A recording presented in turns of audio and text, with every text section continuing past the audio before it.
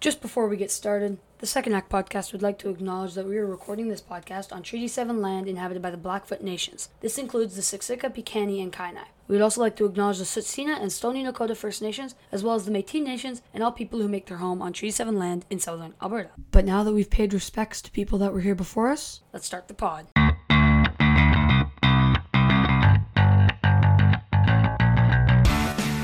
Welcome back, ladies and gentlemen, to another episode of the Second Act Podcast. Today's guest is incredibly radical, eh? Radical is quite the adjective used to describe our guest today, Prochera. Cassandra Prochera is somebody that we've had in the crosshairs for a long, long time, and we've worked really hard to line it up and make it work. Yeah, as you mentioned, Cass has actually been one of your longest awaited pods on here. You mentioned it in the pod, but you asked her, she was the first person you asked when you had this brain baby back in 2018. And now, all these years later, it's finally coming to fruition. Yeah, no, it's kind of been a long and winding road, but we got her on here, and that's kind of the most important part. So you've listened to the pod. What do you find interesting or notable about it? I really enjoyed her story about midway through the pod. She was making a video for a mountain bike cross-training camp to help you train on your mountain bikes, and she got a whole bunch of girls out, and they were all training, and she got a bar on board, gave them a table or two, and really presented this video. And it's kind of when she realized how much she enjoyed doing the recording part, and it's a testament to how determined and passionate she was about the photography and cinematography aspect of her career. Well, and that's something that you've kind of, over the years, you've taken some classes in school and different things like that. So it kind of goes to show you that you don't have to kind of come out of the gate hot. You can goof around and see what works and see what sticks and shoot some video and crush some beers with your friends and go to a bar and Whistler. Yeah, it's a really interesting pod, but we can't sit here and tell you about her story. That's for Cass to do. So without any further ado, Cass Prochera. Hi, how are you? I'm doing well, Cass. It's actually, it's like I think we were talking about the other day. I do think that you were the very first person I ever asked to be on the pod in 2018, and it's taken us 3.5 years, and then even today an extra 20 minutes to get the bugs worked out of it. But here we are, and we couldn't be happier to have you. Thank you. Stoked to be here. And you want to know what? That was a pretty big day for the both of us. That was my first day actually ever on a snow bike.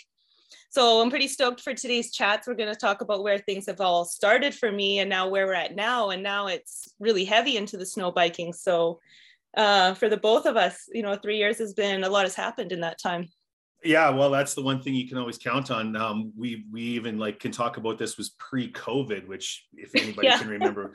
So you mentioned that a little bit about, it hasn't been a linear path for you to get to from who you were growing up to this crazy snow biker lady who does all these crazy cool things all over BC. Why don't you give us a little bit of a feel for early Cass and what that was all about?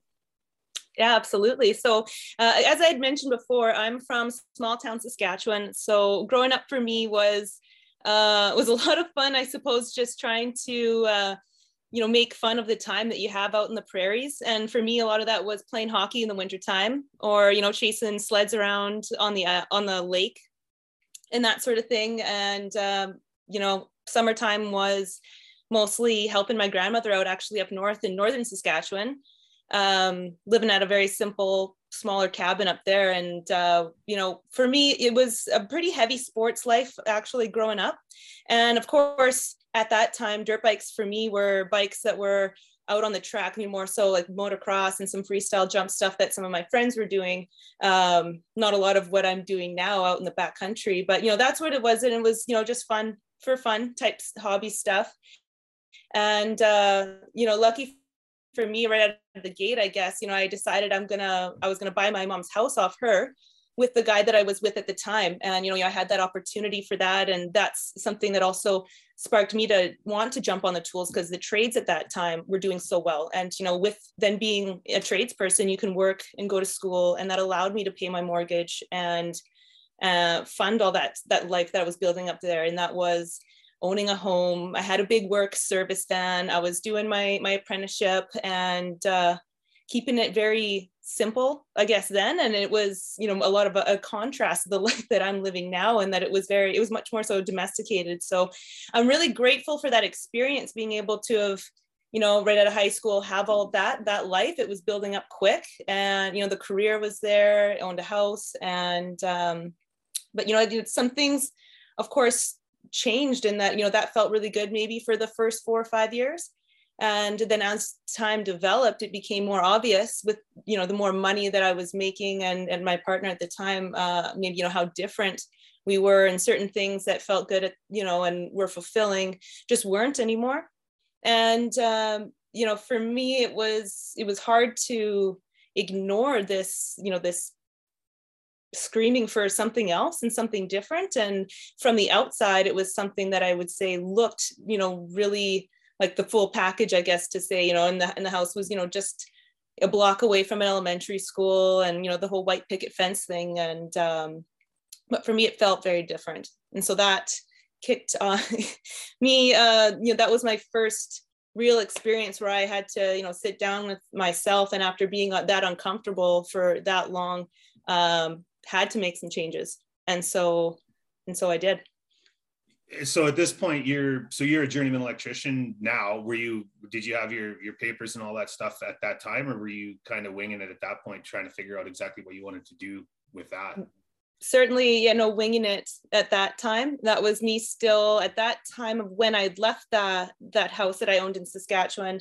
I was just a third year Sparky. So the long story short of that was, you know, it was, you know, the guy I was with was great, but it was also, like I was mentioning, you know, with the more money we made, it became more obvious how different we were. And, you know, because I love you, I got to leave you. I stepped away from that, and took, you know, some of the funds that I had gotten for myself from that, and bought a plane ticket to the other side of the world. You know, once I found out that I had my spot in school for my 4th year of electrical, or for my 4th year, I decided, you know what, I've got the hours for that. I'm going to take some time and go and experience something totally different. And so with that, I bought that plane ticket to New Zealand. And this was actually my first time ever being in the mountains. So, you know, for me, you know, it was a very simple life in Saskatchewan. We didn't do a lot of traveling around. And so I jumped across to the other side of the world just myself. And it was that experience where, you know, it was me getting the opportunity to then introduce myself to a lot of people. But I feel like that was an experience for me that was me getting to say, hey, I'm Cass, hey, I'm Cass, hey, I'm Cass, over and over again. And that was something that I feel a part of me needed, because growing up, I was always attached to, you know, whether it be, you know, my sister and I were the youngest of so many cousins, and we were always, you know, the girls will be, you know, here, there, doing this and that. And then, you know, I was in that long-term relationship, and it was always myself and that other person. Now, this experience wasn't just, you know, about me getting away and experiencing life on another part of the world, but also me getting to separate myself from the world that I was, you know, all my life up until that point. And that was always me being a part of something else where I could just step away. And I wouldn't say it as to be something, or, you know, a moment where I was soul searching, but almost just reconnecting, and, you know, who's Cass aside from all these other things that I'm known for. It was a big deal for me at that time. And it's what's created that experience in New Zealand. I was there for 4 months. In that time, going away and being there didn't make my mom very happy. I can tell you that for free. You know, I'm going to go travel to the other side of the world, and I'm going to go and do it by myself. And I'm leaving next month. That was kind of the way that went. And that, but, you know, in that 4 months, that was me meeting a lot of people, you know, from all different parts of the world. Because I actually find New Zealand to be a place that's almost like a condensed version of Canada. They've got, you know, the big mountains like we do out in the West, but then they've also got that sea harbor life. And there's different people from all parts of the world that come and visit and experience New Zealand. So I got, you know, pretty action-packed 4 months of just, you know, enjoying, you know, bikes, and I got into a few waterfall jumps, skydiving, you know, just going out and spending all the money that I had before coming back. And it was pretty fun. It was a pretty incredible experience. And it was near the end of that trip, I remember saving actually a place called Queenstown in New Zealand. I saved that one for last because I had heard all these rumors about, that's the place you're going to go and you're never going to want to leave, or, you'll go and you'll want to be spending all your money. And sure enough, I get to this town, and as the bus is rolling through the town, I look up and I see this gondola with all these bikes strapped to the side of this gondola. And I'm looking at that, and I look around the town and people are pushing around these big suspension bikes with these full face helmets. And I'm like, mountain biking? What is this? And that was the start of it all. I'm like, oh, give me the stuff. So I remember I went down into the town, rented the bike, got all the gear. And I was stuck in the bike park for maybe, the last 7 days that I had in New Zealand before having to come to Canada. And, I met some incredible people. Those are the memories you'll never forget. I was the girl, on the doorstep waiting to rent the bike first thing in the morning, the people to shop knew there's Cass. And, those people told me, we'll see you in Crankworks or during Crankworks in Canada in August. And that was a seed planted for me, knowing that, yep, I'm like, I got to get my butt to BC after I get back to Canada. So I then had to fly back to Canada because I had my 4th year of electrical school booked for January. So I landed back in Canada just before Christmas. And then, we jumped into school, had 2 months of that. And it wasn't long before I was selling a lot of my stuff so that I could pack up a little red truck and move it out to BC, where I am now. There's a lot of things that happened in this couple of minutes of your description. The first thing that jumps out of my mind is that must have been scary as hell. Like if you didn't have, and it's not that it was that you were going halfway around the world by yourself and all that. You did leave, you kind of went from your family's life, and then you had this long-term relationship that probably bled across both of that, and then you moved into that life. And there was never a real time where you looked around you and felt alone. And now all of a sudden you're on an airplane.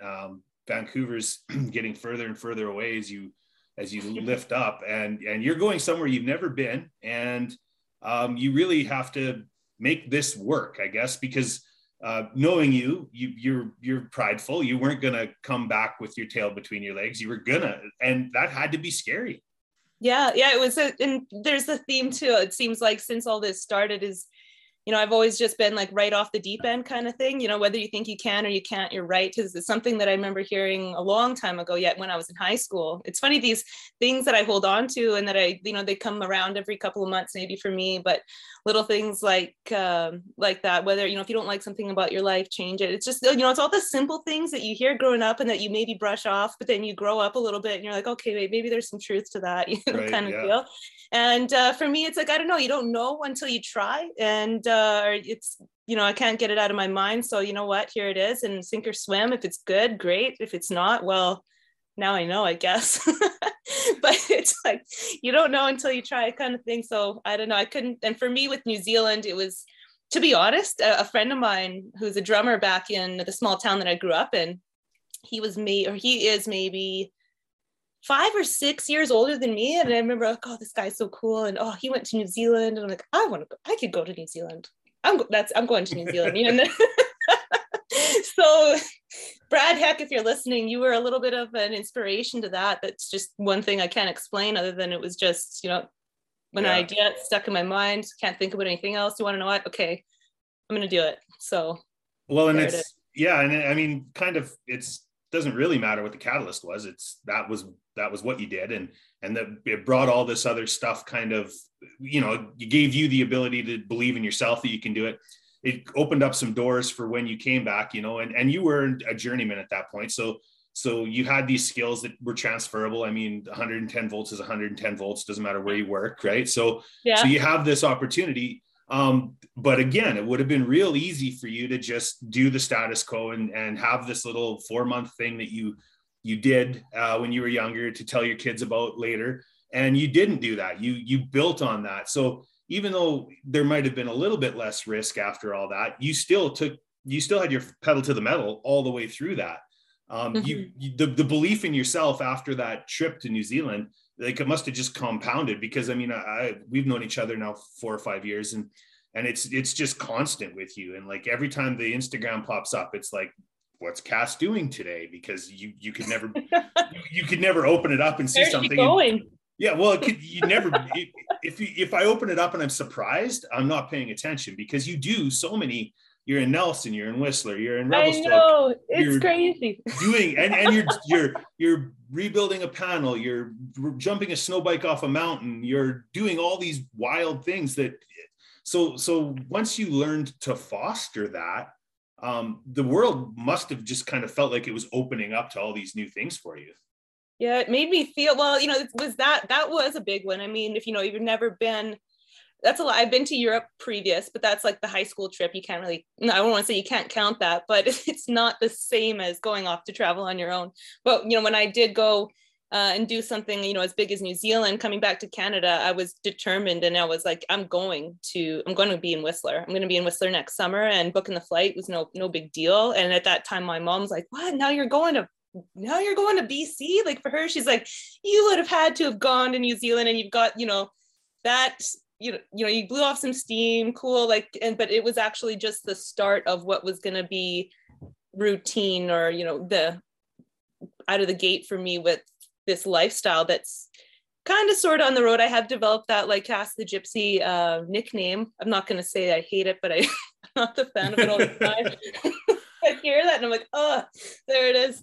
But it was funny because Mom thought I would have went and got that out of my hair, and then came back to Saskatchewan and like, okay, calm down, got your townhouse, got another big truck, and I'll be sweet and it'll stay. But no, I sold the townhouse and I bought a little red Tacoma and drove it to BC after flying there and deciding, yep, I'm gonna move to BC. So what I did do, came back, finished my last year of electrical school, was squirrely stir crazy for about a month and a half. I'm like, what am I doing? Oh yeah, book the flight. So then booked it to land in Vancouver. Crazy story, but I could tell stories for days, but ended up in Squamish, and had to stay in Squamish because Whistler was all booked up. I ended up booking this flight the weekend, and I didn't know what Crankworks was at the time, this big mountain bike festival.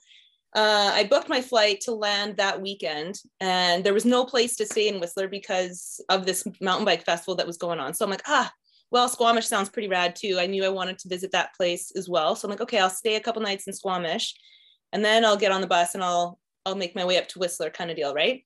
So I land, it was late it was later in the day, and got into Squamish late at night, woke up the next morning, decided I'm gonna go for a quick run before I get on the bus out to Whistler. So get up the next morning, out of my run, and as I come around this corner, I see this big building with this massive waterfall going over the top of it. I'm like, what is this place? And I look and I'm like, oh, visitor center. Okay, yeah, I'm gonna go in there and I'll chat them up and I'll figure out my way to Whistler.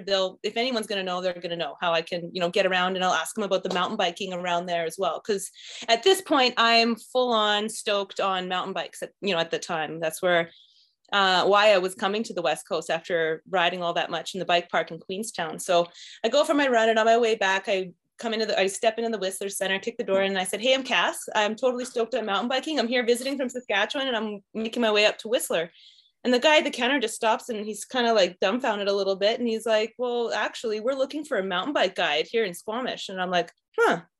I'm not saying no, that sounds pretty rad, but I'm pretty committed to Whistler, but we'll see. But I had the guys laughing behind the counter, and my enthusiasm for mountain biking was obvious. And so like, okay, well, give us a call if, things change, or if, you want this position as a mountain bike guide here in Squamish. And I'm like, mountain bike guide. So I make my way up to Whistler, and there's another bunch of stories there. So I'm there, and, Crankworks is going on, and met a lot of really great people there. I've decided, yep, I'm moving to Whistler. This is going to be great. I'm trying to find a place, and all the rumors are true. Housing or rental in Squamish and Whistler, but Whistler is just insane. So I'm trying to figure it out. I'm like, okay, if I'm going to be living here, I'm going to need to be working here. And I'm like, oh, maybe I'll take on that job in Squamish. So another quick, long story short, I ended up finding a place to live in Squamish because Whistler is so busy. And I took on the job to be a mountain bike guide in Squamish. After 10 days of riding the bike park in Queenstown, now I'm mountain bike guiding in Squamish. So here we go, off the deep end again. I'm going to be a mountain bike guide in Squamish. And so for me, lucky for me, sports have always, caught on pretty quick. So I did then fly back to Saskatchewan, sold a lot of my stuff, gave it a lot of it away to my friends who are actually growing up and becoming adults and, finding, getting a place of their own. gave a lot of my stuff away, and then bought a little red Tacoma, sold my Ford. I had a Ford at one time. Sold that, bought my little red Tacoma, packed up all my bikes and whatever could fit in the truck, and drove it to BC. And that was the end of me living in Saskatchewan and my journey out to now then living in British Columbia.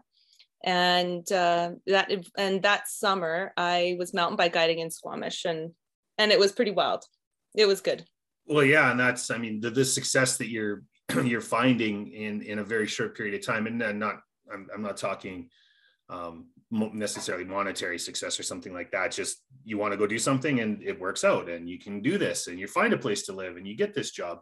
It's got to be, and it's got to kind of be a self-perpetuating thing where you're like, I can do this. This is a piece of cake. I just have to keep working at it and putting my best foot forward, and people are going to see that I'm enthusiastic and I'm good at these things. And eventually you got to have to feel comfortable. I mean, you do have your electrician's papers, so you can go and earn a living. There's ways for you to do that.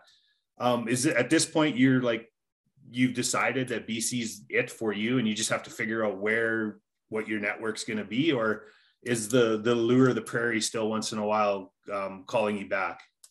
No, it's not. And I wasn't sure. Like, there are times when I can appreciate, because it is so different, and these smaller mountain towns where I've kept myself based out of are quite transient. So every once in a while I'll feel that, like, maybe, that's why I have maybe an itch to get in the truck and, maybe go and for a drive or whatnot. It's because it is so different from home. But also when I am home and I return, I feel like that I'm in the right place. That piece is back. Yeah. Like I'm grateful to have family that's there, and I can go and I can visit, and it feels good. But there's never really been any doubt in that, me moving out here was not the right decision. Yeah. So and then even though now I know I appreciate experiencing new places and new people, it doesn't feel like traveling is quite done yet for me. Unfortunately, COVID is being awkward right now and making travel super awkward, but I wouldn't mind checking out a few different places in the States, and and experiencing some of that life, that sports life down there. And so for me to say, like, right now BC is home, but if it's home forever, I'm not so sure just yet. It's still in the gypsy phase. So maybe we'll have chats again in another 3 years, and we'll see where. Well, and you don't have to declare where you want to live for the rest of your life. That's and I'm in the same boat a little bit. I mean, we live just outside of Calgary now.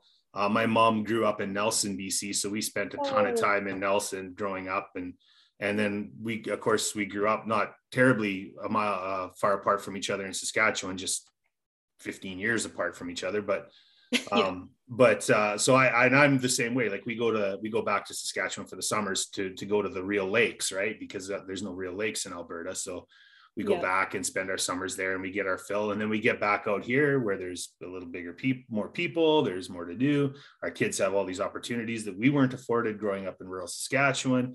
And then we go out to Nelson to see family, and it's like, this is really cool too, and we kind of get to see it all. So I understand all of those things that you're talking about. Yeah, that's a good in between you have right there. And the Kootenays are awesome. That in that Nelson area. Oh yeah, I like a lot of family still out there. I have a cousin who lives in Salmo. She works, like, her job is to work for Shambhala. Like, that's where she works all year round. Yeah. It's like, in everything you think about that little area, I have people in my family that represent all of those little things. The rumors of what people do there. It's great. They love it. They don't care about the price of oil or a mask mandate. They just live their life, and that's a cool thing, man. That's really cool. Carrying on. I like that. So when I got to know you, you were big into photography. You were doing a lot of that, and that was kind of like a segue into being able to make a living doing the bikes and the mountain, the motocross, the snow biking, the mountain biking. You were finding ways to stoke that and be able to make a living, and that entrepreneurial spirit has served you well. I mean, anyone who's following along on your Instagram sees all the work you're doing with various brands and stuff like that. Was that a bent that you always had, or did you kind of have, when you decided this is what you liked, you were like, how can I make a little bit of money while I'm getting to go up on the mountains and do all this fun stuff? Well, actually, so for me growing up, photography was never anything that came to mind, and nobody in my family, no friends or family were ever into anything like that, whether, you know, photo, film, you know, brand work, marketing, media, none of that. So we're farmers from Saskatchewan. So it's like, put your phone away and get your butt to work, kind of more than it is anything that it is now. And I'm sure, I know my family gets a good laugh at me with all that stuff. And that's totally fine. I totally earn it. But for me, it was actually a little bit of, it was all by accident. So like, you know, just to even backtrack to like all this mountain bike stuff. And when it started taking off for me in, on the West Coast in Squamish and Whistler, I remember I was mountain bike guiding in Squamish. I was downhill mountain bike riding in the park, in the mountain bike park in Whistler. And I was riding the motocross track with my YZ 125 that I had at the time in Pemberton. They have a pretty sick track, the Green River track. So that's where I was, and that's what I was doing. And because for me, mountain biking, you know, I caught on to it pretty quick. I was getting out with a lot of friends that were maybe just getting started then for the first time. Like you get to meet a lot of people who are there and traveling and get out in the bike park or in Squamish, and I would say like, oh, I'll rip ahead. I know a part of this trail that's, you know, got some gnarly roots and rocks or whatnot, and you ride through it and I'll get a photo of you. And it would just be like with my phone, and I don't even know if it was maybe even just a flip phone at the time, or maybe not, maybe my BlackBerry or something like that. But I'd ride ahead and I'd go and I'd take this photo or take a few photos for them, and I would say, oh, they were scared or they were nervous about it, but they did it. And it's almost because it's like, oh, I'm getting a photo, you know, this could be, you know, it's like that extra little bit. And so I'd come back at the end of the day and maybe edit it just a little bit, and I'd send it to them, and I'd just be so stoked to do that. And I remember there were times where I'm like killing, you know, how much time doing this, maybe trying to, I'm total amateur hour at the time, but editing this photo. And I'm like, I should be looking for something that pays better while I'm here, like living in a place that's so much more expensive, but I couldn't get myself away from doing this. And then I get to see them post it, maybe a photo, whether it be on Facebook or Instagram that I took, and them talk about how they were just so stoked about that, right? And, you know, it made me feel excited. It made me feel really fulfilled, I guess. And so that, you know, that started it a bit with me, and like being excited to then start thinking about photos and, you know, what it really can do. And I really have then had an appreciation for it when I tied it with the power sports stuff, or extreme sports, I guess at the time, because it was mountain biking. So that sparked that and started that whole thing. But you know, as you know, it carried on with me in the mountain biking. I ended up meeting somebody who worked at a gym and wanted to do these mountain bike cross training clinics. And so I'm like, oh, this sounds pretty rad. And then I'd always be dreaming about different sports edits in my mind, and that would be more so video than the photo stuff. But, you know, it's all kind of in that same family, I guess. And I'd, you know, if I ever went for a run or if I was pedaling my bike, I'd be listening to music and I'd be thinking about these awesome edits to this music. And then I was like, oh yeah, I'll jump into this mountain bike cross training. But I'm like, but we can totally promote it if we put, you know, really well, if we put this edit together of these girls shredding mountain bikes, and to help promote this mountain bike cross training and the gym stuff. And it was like, you know, it's like the universe just listens to the words that come out of my mouth. Before I knew it, there was a videographer that was on board who had a drone, and I sent out a message to like 30 some girls, and I think 17 of them showed up in Squamish. And before you know it, there I am standing in front of all these ladies who are just shredders, like on the West Coast, you know, girls that I've, you know, become friends with over a bit of time. And I'm telling them my idea for this edit, and, you know, thanking them for coming out, and they're just stoked to be a part of something, and they're on their bikes, and it's like, yeah, Cass, whatever you say kind of deal. And so we went out for this big day of riding in Squamish. We were riding this trail called Angry Midget, and I was running ahead and saying, this is what the trail's like up ahead, and this is where our videographer is going to be, and he's going to have the drone up over here. And before you know, I'm this like video, this director, or like, you know, and I put this little edit together. We had this day, we cheers it, and then I was spending maybe a couple hours for a few nights in a row there with the videographer to put this edit together. And I was just felt so jazzed up about it. I was just buzzing, and so I'm like, we need to have a premiere party for these girls. Maybe we can get a keg, or we can get something together, and we can, you know, play them the edit that we're going to use just for our little social media or whatever to promote our mountain bike cross training, and we can have a party. But then like I take it to the next level, and I approached the newest bar in town in Squamish, and I said, hey, I'm Cass, and we shot this edit with all these girls that are out here on the West Coast, and we put this edit together, and it's for, you know, the town, for mountain bike cross training, and we want to throw a premiere party for all these girls. And I said, do you mind if we throw it up on your big screen and maybe we reserve this table? And, oh yeah, Cass, sure. Well, you know, they were totally on board, super stoked about it. I told a few other people. Before you know it, the mountain bike shops in town are donating different product and merchandise, and we were doing this raffle. I'm like, what are we raising money for? We've got it was just this amazing party that evolved, you know, just with the energy that myself and a lot of the girls had at the time. I'm standing now in front of this like bar full of people with this table full of girls, and I'm like, thanks for coming and for riding and for shredding. Here's this edit that we put together of the ladies in the area. You know, and for me, I was really excited to also showcase, you know, the Joes amongst the pros, because it's a spot where there are so many insane athletes, you know, and not to then take away to just like, you know, your everyday average Joe neighbor can shred the same thing that, you know, so-and-so with whichever brand, you know, I'm not going to be naming names and whatnot, but it's like, you know, it's not the average Joe living out on the West Coast or, you know, different parts of British Columbia, right? So it was really cool to shine the light on them. And we had this party. I remember, I think I had only like a cider and a half because I was just talking the whole time. Finally, it was like, I got tapped on the shoulder and I'm looking around and there's nobody there. And I'm like, what's going on? They're like, Cass, it's 2:30. We're shutting it down. I'm like, oh, fuck. So we had this like riot of a time. I had a blast. I don't know about anybody else, but I had a blast at this bar for this girl's premiere party. And I woke up the next morning and I was just a total wreck. I was like, oh, I don't want to do mountain bike cross training programs. I just want to do these sick edits of girls shredding, you know, whether it be like photo or film, like, you know, that experience fed me so much. It was so much work. I had no idea what I was doing in terms of just like having to, you know, think about a script and just placing the videographer and helping to run with making the edit and all that. But it was that experience that made me so restless that it actually brought me to taking on a job in Calgary for a friend of ours. I remember working that for maybe a week and a half or so. And with all that money, it was a pretty big electrical job, took on that electrical job myself. And with all that money, I bought my first camera and lens and drove, and that was a job in Calgary, Alberta.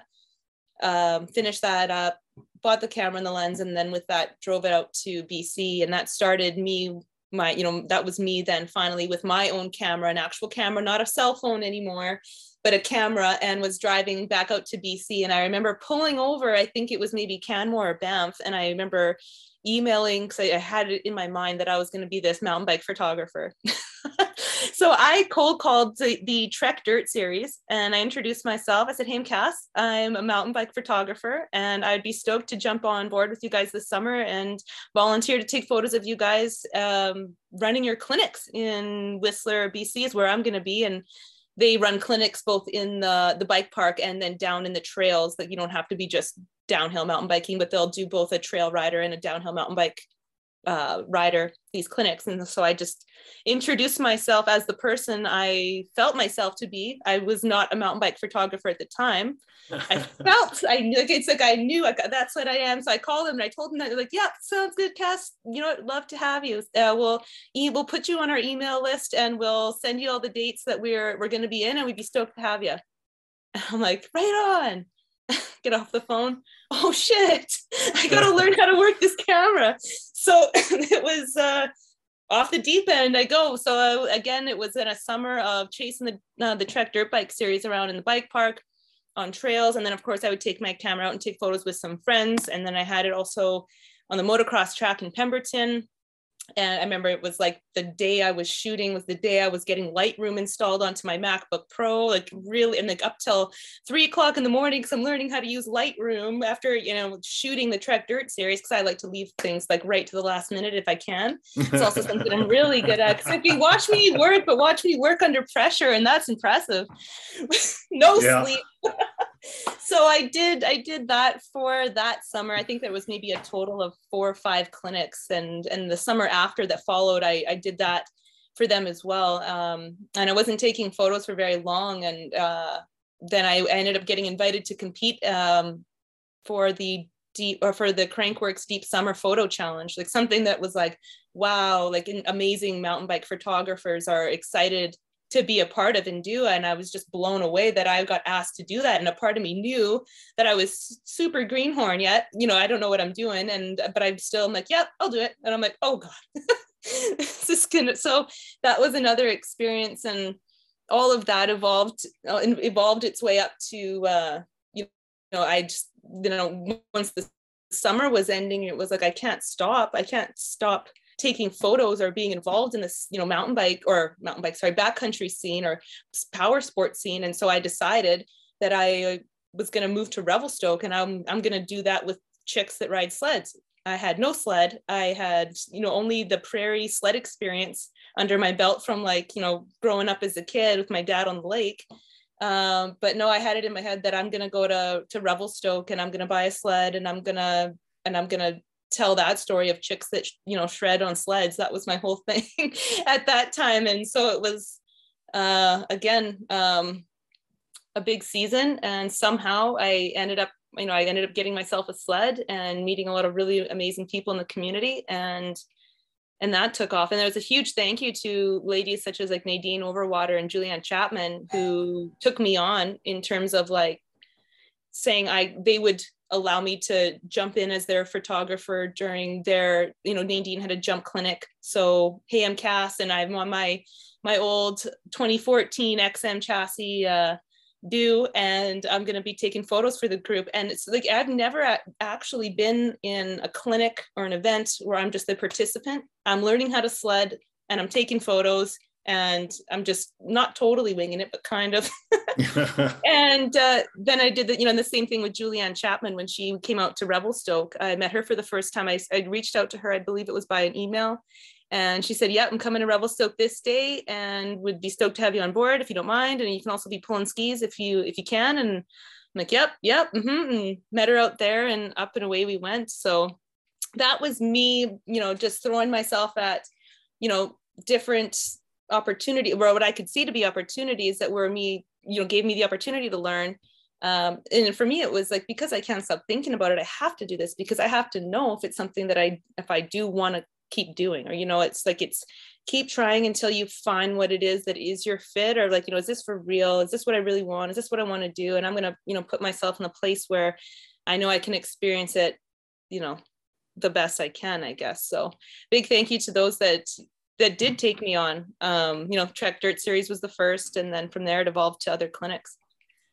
Well, and I mean, you're at that point in time, you're going from Candle Lake drift bang into Boulder Creek or Boulder Mountain. It's and it's a big thanks to my dad as a kid. I remember just holding the throttle to the bars and going, and just on the lake. Throttle's your friend in both places, but for different reasons, right?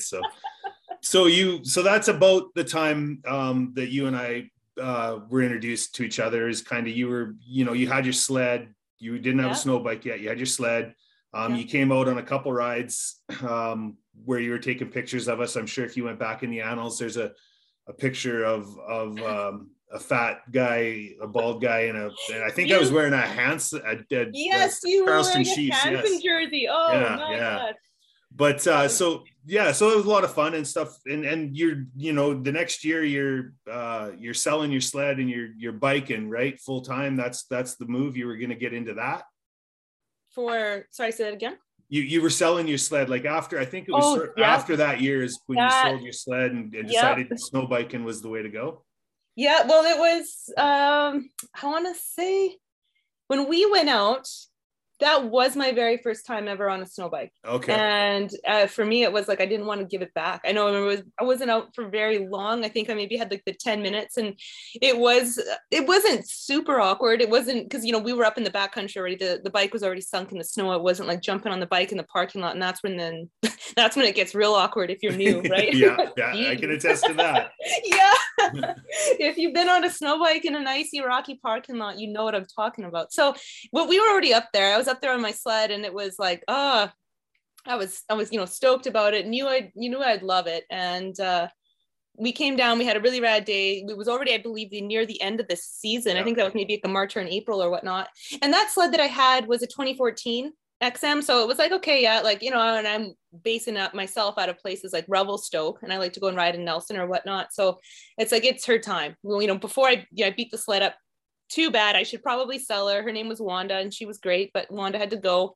Sold Wanda to a younger kid in town. And then that next winter, actually, I was in Saskatchewan. I spent a bit of time with my family. But then after that winter, I came back to BC and got my first Husqvarna. So that's what I decided I'm going to go after trail riding versus just track riding. So I got the 150 TI then.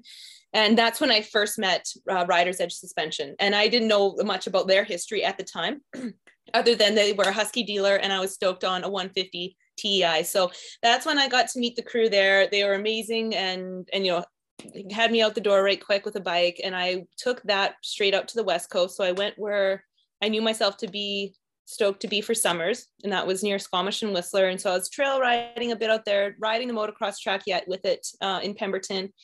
And then it was coming around to like near the end of that summer. I'm like, okay, well, what am I doing here? Am I going to be buying a new sled or am I building a snow bike? And so like, in the back of my mind, I'm hearing these voices from friends in the past saying like, oh, bashing snow bikes. Cause all my winter buddies at the time were sledders, right? And they're like, oh, those snow bikes, they're breaking down all the time. Oh, those snow bikes, they cost you so much money. But I'm like, oh, but fuck, they're, have you ever been on one? They're so much fun. So, you don't even know what you're, so I was having the struggle bus trying to decide, am I sledding or am I snow biking? So I'm like, and then, after getting to know Ian at Rider's Edge Suspension, I got to discover like, oh, okay, they're well into the snow bike scene during the winter months, right? And so I'm like, I'm going to give Ian a shout and I'm just going to find out some more details, right? So I call Ian and I had this idea for, this kind of bike with this kind of kit. I don't know what I'm talking about.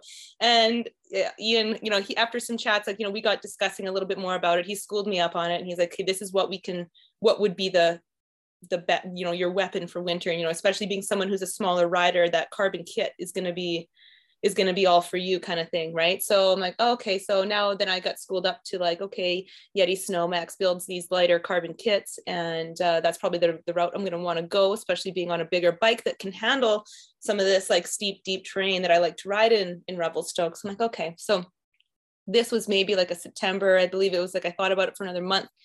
And then I just pitched myself to Yeti SnowMax. I said, hey, I'm Cass. I've never snowbiked before, not really. And I'm totally stoked to get into it. This is going to be my first season. If you're ever looking for female ambassadors, I'm not afraid of the throttle. And then with that email, I sent a photo that was taken that day that we were out, and I was on our friend's snow bike there, and I got the ski up pretty good, almost noon, I think, and sent them that photo with then what I'd said, just my little pitch, like, hey, I'm Cass. And before I knew it, it was like, okay, Rider's Edge is getting a kit. It was like the Yeti was excited and the kit was there. I'm like, oh, I got to get myself a bike. And, and this is all happening kind of thing, right? So then, further chats went along with Rider's Edge and got the bike lined up. And it was like, wham, bam, I'm snow biking. And it all took off pretty quick.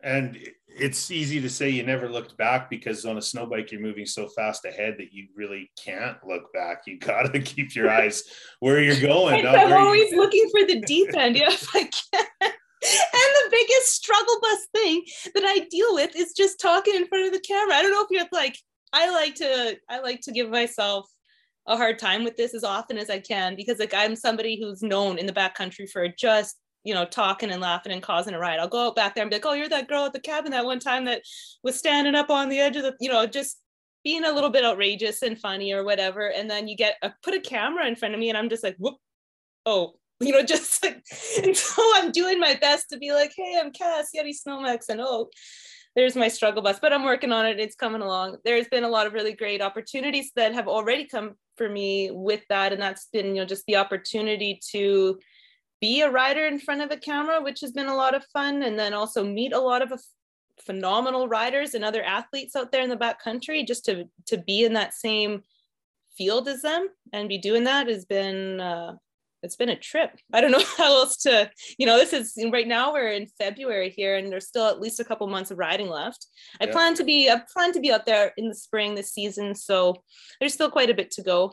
And, well, we'll see. It feels like, it's with each month, it's more and more, but it's good.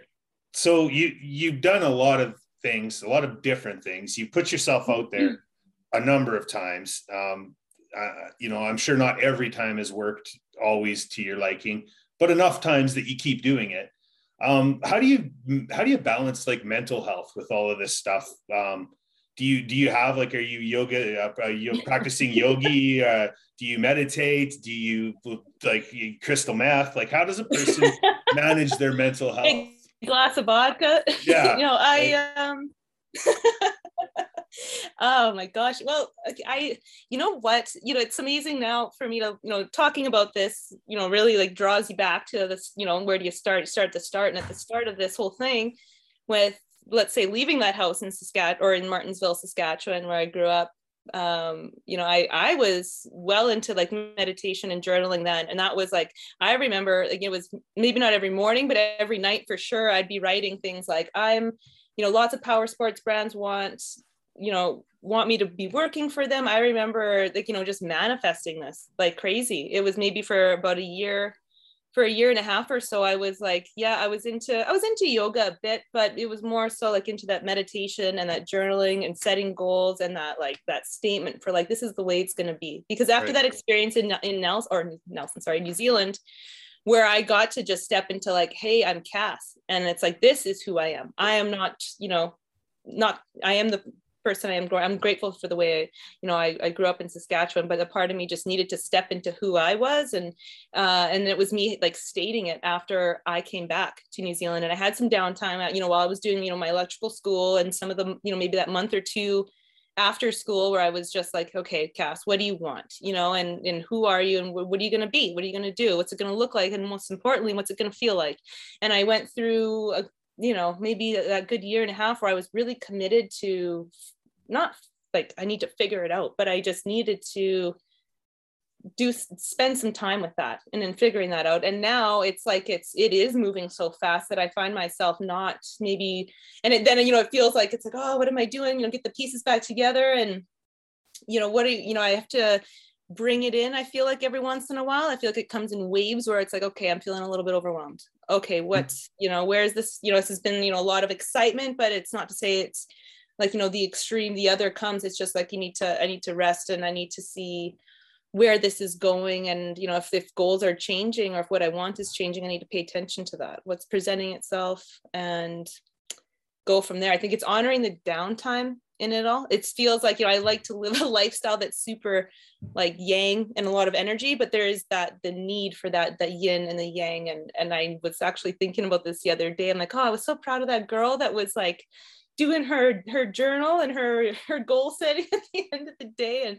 And there's something to be said for that. And I think it's important to just tune into yourself and what it is that, you need, and what you're honoring. And, all those things that you hear growing up, just be yourself and do what you want to do and forget what anyone else thinks. It's like, those things that you hear and you're like, yeah. And it's like, well, yeah, that's a big one, Yeah.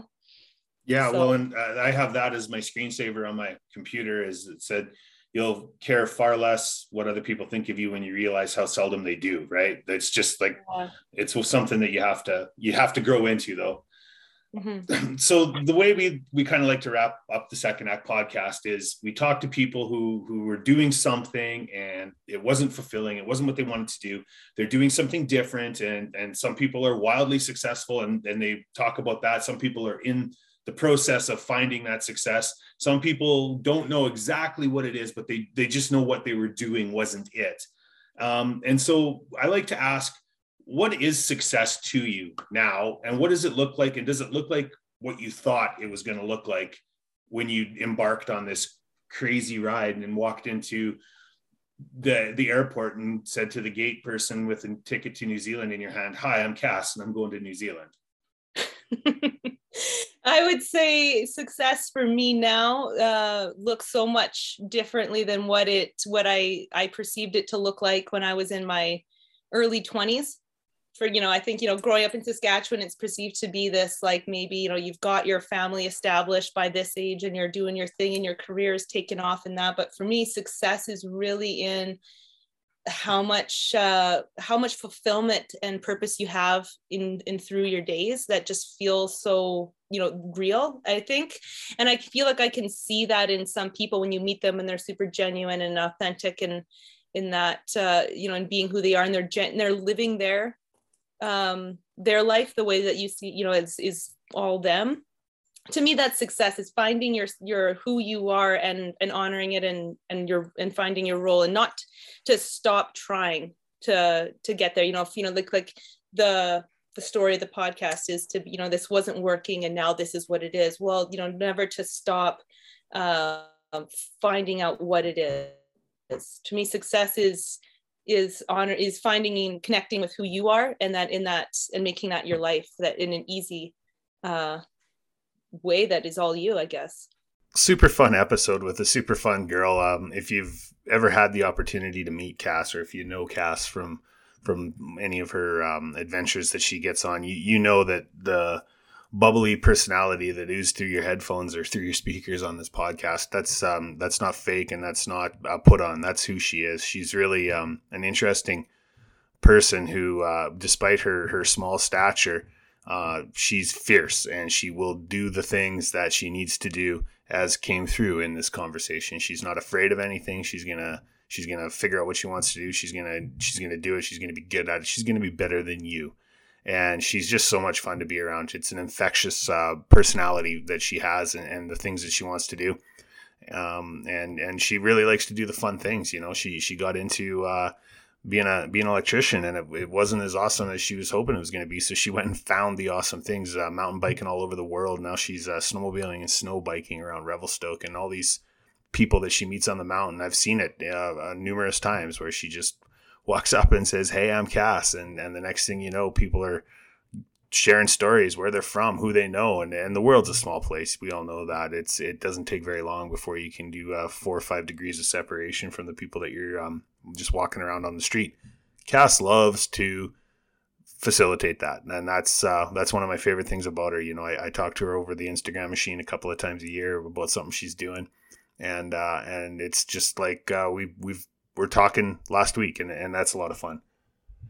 Another great episode. Cass, as I said, is probably the first person that I ever asked to be on this podcast, and when we finally made it happen, so I'm really excited about that. She's got a lot of really cool things on the go. It's a lot of fun to sit down and talk with her about it. We've got a few other ones coming up here, really exciting ones, and we're approaching our 50th episode. We've got a really special guest for our 50th episode, one that we've been kind of wanting to, we've been talking back and forth, and we finally made it happen. We've got it recorded. It's in the can. It's going to be a great one. So about 5 weeks from now, we'll drop episode 50, and that's kind of a milestone. That was something that we were going to make sure we got to when we started this. We were going to get 50 episodes in, because it seems like so many of them drop off way earlier than that, and we wanted to make sure that if we're going to do it, we're going to do it right. So stick with us to episode 50. It's already in the can. I promise you it's going to be a good one. Somebody everybody knows, or a lot of people know. So like we say at the end of these, there are no wrong answers, and there's no test at the end. So make the most out of every day. The Second Act podcast would like to thank Ben Sound for the intro and outro music. Happy Rock. That is www.bensound.com. We'd also like to thank Chin Whiskers for the promotional consideration. You can find them at your local Tommy Guns, Original Barbershop, Amazon, or chinwhiskers.ca. And we would also like to thank you for listening.